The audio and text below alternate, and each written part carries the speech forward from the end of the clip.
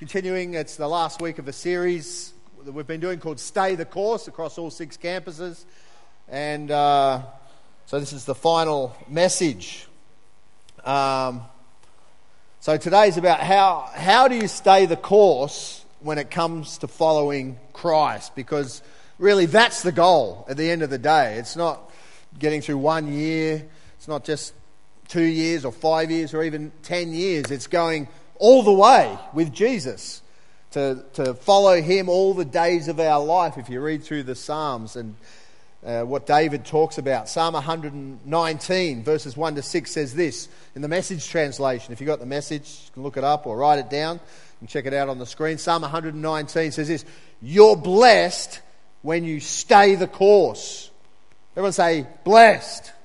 You're blessed when you stay the course, walking steadily on the road revealed by God. You're blessed when you follow his directions, doing your best to find him. That's right, you don't go off on your own, you walk straight along the road he sets. You, God, prescribe the right way to live. Now you expect us to live it. Oh, that my steps might be steady, keeping to the course you set. Then I'd never have any regrets in comparing my life with your counsel. Staying the course. David talked about you're blessed when you stay the course. When we look back on our life, we can see, yes, there's going to be ups and yes, there's going to be some downs, but we look back and we can see that our life has been blessed because we've stayed the course. Following Christ, it's not a bucket list item. Like, I've gave my life to Jesus, I got water baptized, I did Christian Essentials, tick that off. What's next? It's not like a photography course. I think I'll do photography. It's about a decision to make Christ the Lord of our life and then to follow his direction and his purpose for our lives. And Jesus is not the avenue, if you like, or the conduit towards the main thing in life. He is the main thing. He is the purpose. He is the reason that we do what we do. Christ is not just the empowerment to get to where we need to go. He is the way. He is the truth. And he is the life. So staying the course through all the seasons of life is the goal. And so I want to look at one particular thing this morning in regards to how we get to the end still happy. You know, some people, you see them when they're older and they say, yeah, I'm a Christian, but they're grumpy, they're aggro, they're disappointed and disillusioned with life, and we're glad they're going to heaven, but just don't tell anyone that you're a Christian. We want to follow Christ and continue to be bearing fruit, continuing to love life, to love God, to love the church, to love other Christians, to love doing this thing called life. And yes, it's never always pretty, and yes, there's some hard times, but what a gift God has given us. And so Ephesians 2:10, I want you to look at this scripture. Ephesians 2:10, again, this is the Message translation. It says this: "No, we neither make nor save ourselves." We're not going to save ourselves. We can't save our own life. We ask Christ to come into our world and begin to show us what life is all about. He created it. He designed it. He brought us into this world. He knows what he's talking about. And so we ask him into our world to show us how do we make this thing work and how do we get to the end. No, we neither make nor save ourselves. God does both the making and the saving. He creates each of us by Christ Jesus. Why? To join him in the work he does. The good work he has gotten ready for us to do, work we'd better be doing. And so he saves us, he brings us into church, he connects us with the community of faith to go about an incredible purpose in life that is a part of what He has, not just for our own world, but the fulfillment of our life and our sense of significance and value and purpose and meaning comes out of being the bigger picture of God's purpose for the world. Being a part of that is where we get all those other attributes and things that we need and desire and are designed to have. They're not bad, it's how we find them that is important. Where do we get our significance from? Where do we find our value? Where do we get our sense of meaning and purpose? It's got to be found in Christ. That's where it starts. And then every other thing flows out of that. And so, in regards to staying the course, I want to use an analogy. So there's a guy, his name was Mike Plant. There's a picture of him coming up. And he was a very, very experienced sailor, sailing from the age of 11. And in 1986, at the age of 41, he was at the starting line of the BOC Round the World Yacht Race. And during his 27,000-mile solo voyage on a boat called Airco, a 50-foot sailing boat, he won his class. In 1986, he won his class, a feat that only pushed him to greater aspirations. So he won his class in a smaller vessel, and then he decided, I want to go for the big boats. I want to try and win the first class, if you like. And so in 1987, it says in the article that I read, Mike had a new boat designed, the full-size boat, had it built, had it designed, millions and millions of dollars, and he was sailing it from New York to France for the start of the same race of the next year. And so he was considered one of the favourites to win the race. He was very experienced, very well known, an incredibly tenacious competitor. So he was sailing from New York to France, and he never arrived. He never arrived in France for the start of the race. When they found his boat drifting out at sea, the Coast Guard reported that the 8,400-pound bulb was missing from the boat's 14-foot keel. So at the bottom of the boat is a keel, and on the bottom is often like a bulb which acts as a ballast for the boat. It says the loss of the bulb, a ballast fixture that keeps the boat upright in strong winds, when that came off, would have turned the hull over immediately, most likely with a massive jolt, probably, and they're just surmising, probably throwing him overboard. And the interesting I found from reading this, and I did a lot of sailing as a young guy in my teenagers, only on catamarans, not on single hull and not out at sea. But what you learn from this picture is it doesn't matter how good a sailor you are. When you're out at sea and you're in a boat like that, if the ballast comes off, the thing that keeps the boat upright in the wind or in the heavy seas, if that comes off, it doesn't matter how good a sailor you are, you're not going to make it. That boat is going to crash. It is going to capsize because there's nothing keeping it sturdy, keeping it upright in the different types of weather conditions that you're going to face. And life, like sailing, has to do with staying the course, is having ballast in your life that allows you, depending on the wind or the weather conditions, that you can continue to go forward no matter what is going on in your circumstances. And so one of the most important things, one of the most vital things, if you like, when it comes to staying the course and following Christ, and there's a number of them, the one I want to focus on today is the whole idea of being planted in the local community of faith, of being in church and involved, and not just attending church, but planted in the house of God. Building the house of God is one of the most important things in bringing ballast into our world, so that when we face difficult times, that we continue to go forward. And, in life, oftentimes, you don't, some things just seem superfluous, don't you? I mean, you look at your car and you think, what do you need airbags for? I mean, seriously, how often do you need them? What a waste of money.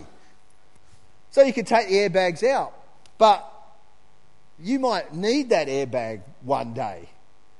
And so that is there to help in a certain type of condition or time. Ballast on a boat, if the seas are calm, you could think, what do you need a ballast for? Boat's fine. But if the wind starts to blow or the seas get a little bit stormy or choppy, all of a sudden that ballast is really, really important. I mean, what do you need a spare tyre for? How often do you get a flat? Seriously. I mean, what a waste of space. You can get speakers in there or something. So you can take that out, you can take things out and think, well, I don't need this, but one day you might need that tyre. You might get that flat. A few of us, I mean, I do a bit of cycling. Jordan cycles. Andy's not here today. Cycles. Other people do cycling, and you carry a spare tyre and you carry a tube and a pump and stuff. And I mean, you hardly ever need it. But then you don't want to be out, 100 kilometres away and you get a flat tyre. And so oftentimes when it comes to things like being in church and hearing the word, being in the presence, sometimes we can think, I don't need that in my life. My life's going all right. Life's going good. What we don't realise is we're jettisoning the ballast in our world that is actually allowing us to continue to go forward. See, the ballast of a boat, you don't even see it. You don't even know it's there. It's not like it's out up on the top and you go, wow, how awesome, what a great ballast. It's like the foundations, you spend, we built a house many years ago, our first home, we had it built, and you look at the bill and they're like, it's thousands of dollars just for the slab. You think, what a waste of money. But the rest of the house is built on that. You don't even see it. The plumbing, it's all underground. You don't even see it, but you want plumbing, don't you? It's very helpful when you push that button. And so sometimes we look at our life, I don't need to go to church. I don't need other Christians. I'm going all right. I'm heading in this direction. Not realising that these are actually the things in our world that allow us to continue to move forward despite the seasons, despite the unexpected occurrences that occur that allow us just to continue to go forward. Doesn't mean it's not difficult, doesn't mean it's not hard, doesn't mean it's not upsetting at times. But they're there in the house of God, in the presence of God, connected with other believers, sharing, believing, praying, encouraging, lifting one another up. That's what makes you be able to continue to go forward in and out of season. The Titanic. I was reading a report about the Titanic, and they were saying that in the inquiry, post-disaster inquiry, it was revealed that White Star Line, who owned the Titanic, removed the life rafts off the deck to provide unobstructed views for the passengers and give the ship a more aesthetic look from the exterior. They never considered that this ship could sink. And so I thought, what do we need all these life rafts for? There was only enough life rafts for less than half of the passengers that were on the boat. And so they thought, let's get rid of all these life rafts because the boat's going to look so much better from the outside. And sometimes we jettison things out of our world. We stop doing things because we just think, I don't have time for this. I don't have time. I want to streamline my life so that I can go to where I want to go and do what I need to do. And so, I don't need to be connected in a church and connect group and prayer meeting and all these things. I don't have time for all of that. Not realising that what we're jettisoning is the most important things when times get tough. So, come on, let's give the Lord a hand this morning. And so, being planted in the house of God, connected in, day out, is, not every day, but, where every week we're saying we're in the house of God. We're raising our family in the house of God. We're building relationships in the house of God.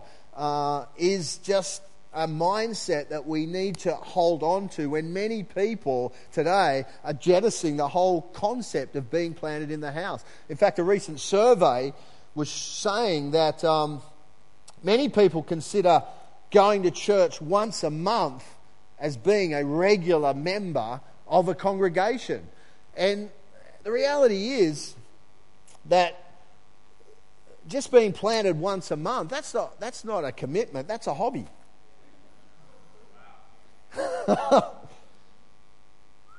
It's gone quiet. Church is not supposed to be the spiritual answer to Bunnings, where we go when we think, hey, I need to go and get something to DIY my life. And so I'm going to go and I'm going to get a bit of motivation and I might get a bit of encouragement and, I need a bit of this. And so we come to church like it's Bunnings and getting what we need to go off and build our own life. That's not what church is about. It's not the spiritual answer to Bunnings, and it's not about attending church. Jesus said to be the church. So we're not just attending, we're not just going, I can get a bit of this, I can get a bit of that. We are the church. We're not saved to just attend church and sit on the sidelines, but to say, you know what, I want to be part of the big picture that God has for planet Earth, and that is the church. The church is the answer for the world. That's his vehicle. It is his plan A. He has no plan B. And so we don't just come to attend church. We come to be the church. We come to be equipped. We come to encourage. We come to build each other up and then to go out into our community and make a difference. To be the church. Not just here, but in the world. In our workplace. In the lives of our friends or family or people that are in our world. We're not redeemed by the blood of Jesus upon his great cross to come to church like it's a big day out concert or a Robbie Williams concert. We're like, yeah, come on, that's awesome. All right, I've done that. Let's move on. Or attend a game of football. We're saved to be the church. I love the quote by Genghis Khan, that great pacifist.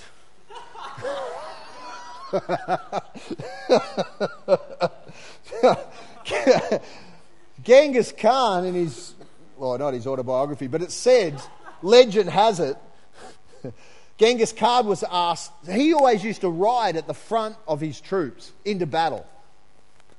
And he would lead them in, as did Alexander the Great, if you've read anything about Alexander the Great.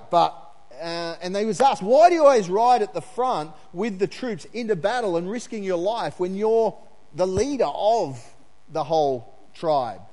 And he said this, we are the Mongols. With the Mongols, everybody rides and everybody fights, no matter who you are, because our future depends on it.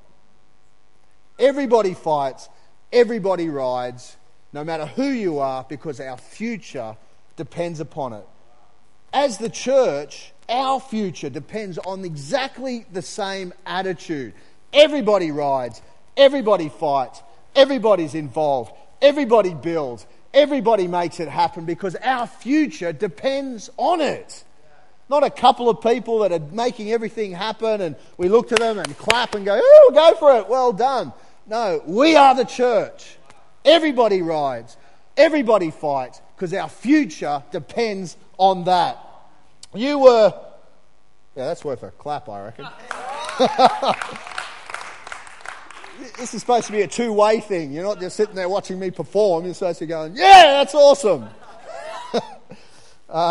That's preaching. That's right. Everyone claps.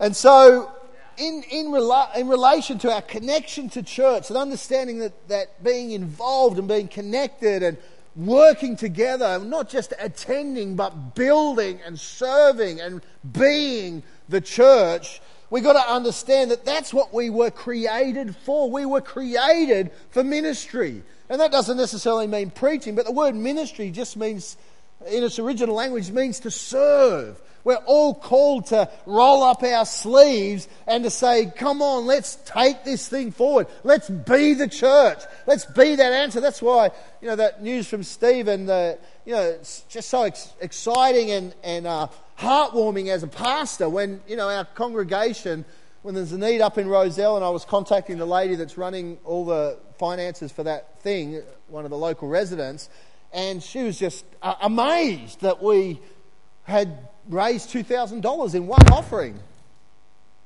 Yeah. And she's like, thank you so much. That means so much. And to be part of a congregation that says, we're going to put our money where our mouth is. We're going to invest, and not just financially, but we're going to meet needs in this community to change lives. Friday I was out with a lady that oversees C3 Cares across our campuses. She's based out at Silverwater, and looking at how we can implement a C3 care centre in this area, maybe not in Rozelle, but maybe in Glebe, so we're all around Glebe. And a care centre has like a food bank, has counselling for people that are affected by different things, a CAP centre, which is Christians Against Poverty, helping people with finances, and putting a centre in a place like Glebe that has high levels of housing commission, so that we can actually begin to meet physical needs in our community, changing lives, one life at a time. And so hopefully we're going to look at doing something for that next year and be reaching out into that community and showing the love of Christ in practical ways, not just preaching at people, but saying, hey, we're here, we're investing our life, our time, our energy, our money, because we believe in you, we believe in the church, we believe the church is the answer for the world, and here we are. Yeah? So I'll keep you updated about that. So you were created for ministry. Did I read Ephesians 2:10? I did read it. Did I read? Oh, I did, yeah. So we were created to join Jesus in his work. And what's his work? Matthew 16:18 says this: I will attend my church, and once a month the gates of hell will not prevail against it. Is that what it says? Matthew 16 says, it doesn't say I will attend my church. It says I will build my church. I will build my church, and the gates of hell will not prevail against it. How do the gates not prevail? Because every person says, you know what? I'm going to build the house. I'm going to invest. I'm going to be a part of it. I'm going to be part of the solution, not part of the problem. I'm going to be on the field, not in the stands, cheering from the sideline, which is awesome to be an encourager, but there's nothing like being on the ground, being in the battle, feeling the sweat and the tension, and taking that ball forward, to use a football analogy. It's football season at the moment. But to use what God's given us to make a difference, not just in our own lives, but in the lives of others. Every gift, every talent, every ability that we have been given by God is for the building and the extension of his kingdom through the church. Yes, he allows us to use those gifts to make money and bless our own lives and stuff, but that's not what they're for. They were given to make a difference in the world, first and foremost. And everything over and above that, our intellect or our ability to study, to get an education, to get equipped, to get a great job, to earn lots of money, or whether we're a tradesperson, or whether we've got other skills, visual or arts, or all of these things, or compassion, or gifts of leadership, gifts of finance, gifts of administration. The Bible talks about all these gifts, and we use them to bless our own lives, which is fine and good, but that's not why we're given them. Just so that we can accumulate more for ourselves, but that we can use and invest those gifts and abilities to build the church and to see God's purpose and plan come to pass in planet Earth, in Jesus' name. And we're all different. We've all got different things. And like the pieces of a chessboard, you've been shaped to play a part. You like that? In a game of chess, you've got different pieces, and those different pieces play a different part. You don't want all kings on a chessboard, do you? For one, yeah, checkmate would be hard, but they only move one square that way or that way unless you've got a rook. And so even to move 2 spaces, they need another piece. Imagine if you had all pawns as well. You'd lose every time. You don't want a team full of bishops because then you can only go diagonal. So many spots on the board you can't go. Does anyone know what I'm talking? Has anyone not played chess? I'm talking about chess. If you don't know chess, then you're not going to have a clue about what I'm talking about. There we go. Maybe I should talk about Candy Crush or something like that. So anyway, getting back to chess, like life, like the church, is you want to have different shaped pieces that can do different things to be able to cover the game and have a strategy to win. And the church is just like that. We don't want everybody the same. You don't want everybody thinking the same, acting the same, doing the same. You have different people that have different skills and different abilities and different temperaments and different focuses that all come together to go forward with one vision and one purpose and one plan to work together to win the game. That's what it's about, and that's what the church is supposed to be like. And so every time we don't bring our piece to the table, then that's one piece that we don't have to win the game. When a piece in a game of chess, when the piece is not on the board and off to the side, you know what they call that? You've lost the piece. That's what happens when the queen or whatever from the other team comes across and lands on your square and takes your piece. You take that piece and you stick it on the side of the board. That piece can no longer be utilised in the game. So when we're sitting on the sideline, maybe just observing or turning up to church, which is great, and a first step and a first part of our calling as a Christian is to come into the house of God and get saved and water baptized and filled with the Holy Spirit and discover what God's gifts and talents that He's given us. But then it's saying, I want to be on the table. I want to be in the game. I want to be taking up one of those squares and to be utilised to move this team forward to make a difference. So, thank you. So, you don't want to have a chess game where you've only got one piece or 2 pieces. You want the whole team, and you need the whole complement of pieces to be the most effective that you can be. So I want to encourage you this morning, when it comes to staying the course, when it comes to getting to the end, one of the most critical things, and yes, there's prayer and Bible reading, and there's a whole bunch of non-negotiables, if you like, that we need to be participating in. But I'm telling you, being planted in the house of God, turning up, encouraging and being encouraged, feeling the presence of God, hearing preaching, the Word of God coming at us, where revelation begins to flow, is vital if we're going to make it to the end. It's vital, and it's not just about making it to the end.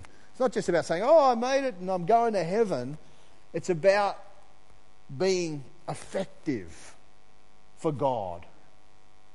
Making what we've got count so that it multiplies beyond what we have. And there's numerous parables that Jesus gave about taking the seed or the gifts or the talents that we have and what we do with them, whether we bury them in the ground or whether we use them and invest them to bring about more increase and greater return on what's being given.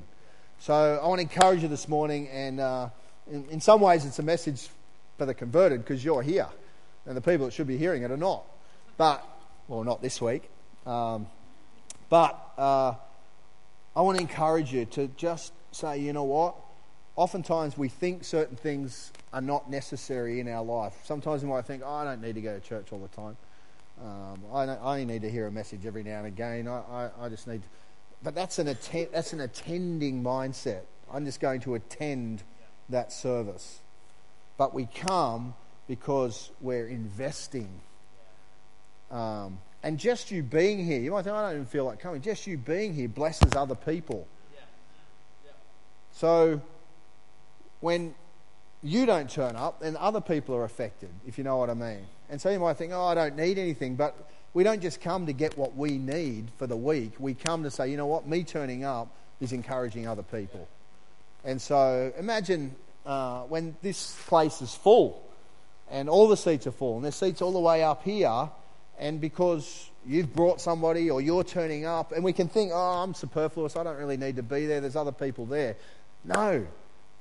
Every time we turn up, we affect other people. Because other people go, oh, where's such and such? Or so-and-so's not here. Or their kids aren't in kids' church. Or what's happening? And we're raising our family and our kids and ourselves to say, you know what, we're in the house of God. We're building the house of God. We are committed to God's plan and purpose for the rest of our lives, and we're going to stay the course. Amen? Let's give the Lord a hand this morning.